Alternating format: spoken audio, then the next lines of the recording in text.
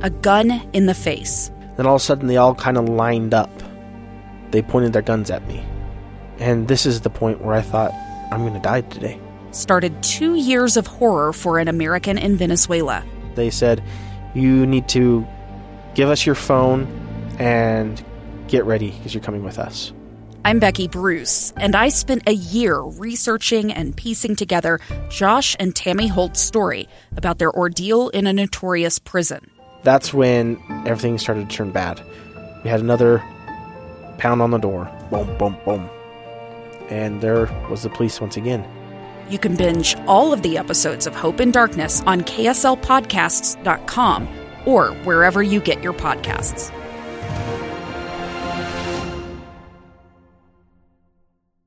Small businesses bring Utah together. They inspire goodness and connect communities. These are their stories from Mighty Main Street, brought to you by the Utah Office of Tourism and Visit Salt Lake. Here's our host, Chris Redgrave, on KSL News Radio, 102.7 FM and 1160 AM. We have a great small business show on KSL Radio every Sunday called Mighty Main Street, the faces and places of Utah. We're interviewing our small business owners and organization leaders who are working hard to navigate our current market. Thank you to our underwriters, Visit Salt Lake and Utah Office of Tourism. I have the one and only Ken Sanders with Ken Sanders Rare Books on the phone with me, and he is an absolute delight. I just told him that he is a Utah jewel. We're so fortunate to have Ken in our marketplace. He's been in business in our downtown capital city for, I think, going on 50 years. I know Ken will let me know. He'll straighten me out on that one. And he's just, Ken, you're iconic. Your contribution to our community, your contribution to all of us has been extraordinary. And I can't wait for you to tell us what's going on with Ken Sanders Rare Books. And you're located at 268 South, 2nd East, 200 East. And the thing that's interesting, I went to your website and I noticed that you guys are really practicing COVID safety. You're only letting 6 people in at a time. And you're also offering free shipping for $50 or more. You're open Monday through Sunday, I think 10 to 6. Is that correct? Monday through Saturday, 10 to 6, correct? Yes, that is all correct. We additionally have reopened on Sundays, noon to 5. We also do curbside pickup as well. We're just trying to keep everybody safe, including ourselves and our customers. Yes, I think that's so responsible, Ken.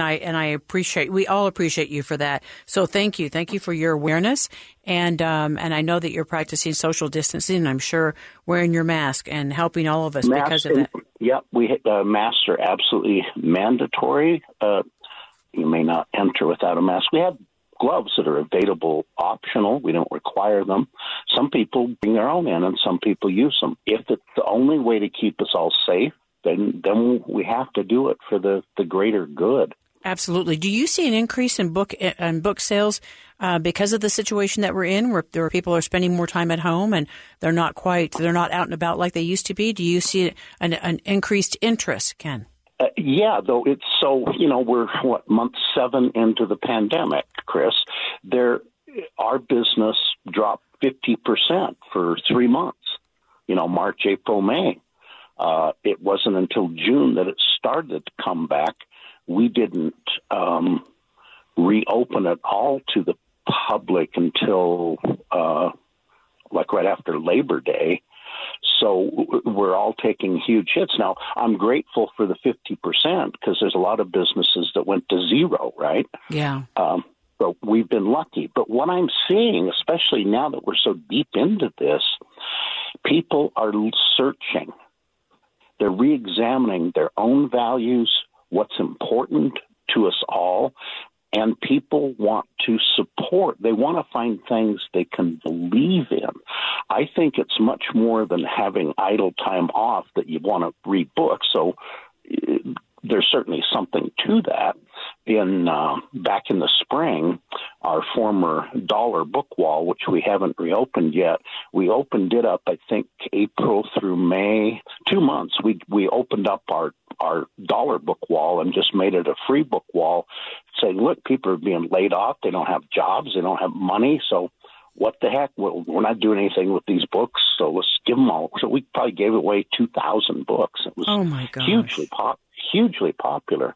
But back to the essence of this, I think people want to spend their money on what they believe in. As much as we appreciate big business, our small business is really our economic driver. You guys are the ones that are making it happen. You're creating the jobs. You're paying the taxes. You're making our beautiful cities more interesting because of what you represent, and especially Ken Sanders' rare books. And so, Ken, you've got to share with us some of the things that that people are maybe more interested in. Do you see any trends as far as books that people are buying or the type of books? I love what you just said, that people are really trying to kind of discover a little bit more about themselves. What type of inspirational books are they maybe seeking out?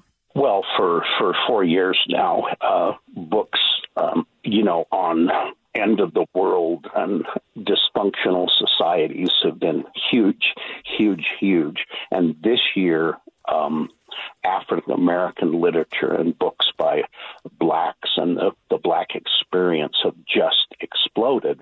Did you have a chance to get the support from our shop in Utah, or what the state of Utah has done? I mean, we had federal support, but any of the local support? Well, I'm very, very grateful to the Salt Lake City Mayor's pandemic loans, which we were a recipient of a $20,000 loan from the city, and I've said 100 times, thank you, thank you, thank you. That money was critical.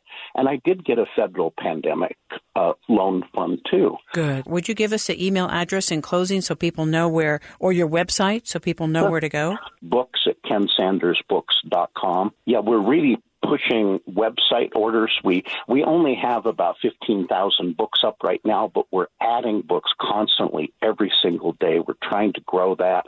There's a checkout cart.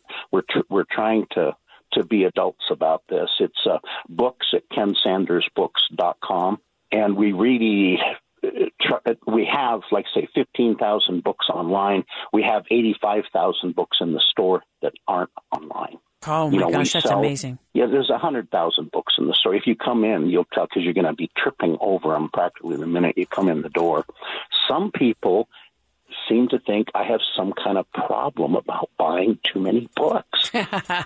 A book hoarder. Ken, thank you so much for your time. We so appreciate you. And you've got the website address, and so if you haven't been to Ken Sanders Rare Books, you've got to check it out. Thank you so much, Ken. All the best to you. Thank you, Chris. I appreciate it. You've been listening to the KSL show, Mighty Main Street. You can go back and find us on the podcast page of KSLNewsRadio.com.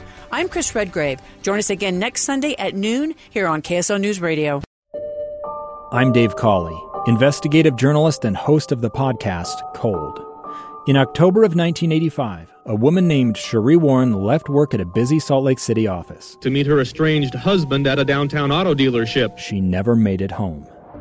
Cherie's car surfaced weeks later in Las Vegas, in the parking lot of a hotel casino. No one knows how it got there. Strange. It was strange. Both Cherie's estranged husband and her boyfriend raised suspicion for investigators. I kind of thought that he might have done something. But no arrests were ever made. In Cold Season 3, we dig into double lives, make new connections in the case, and examine the difficulty raised by reasonable doubt. We want answers just as much as anyone else. They have creeps like that now, too, so nothing's changed. That's the new Cold Season 3, The Search for Cherie. Now available anywhere you get your podcasts.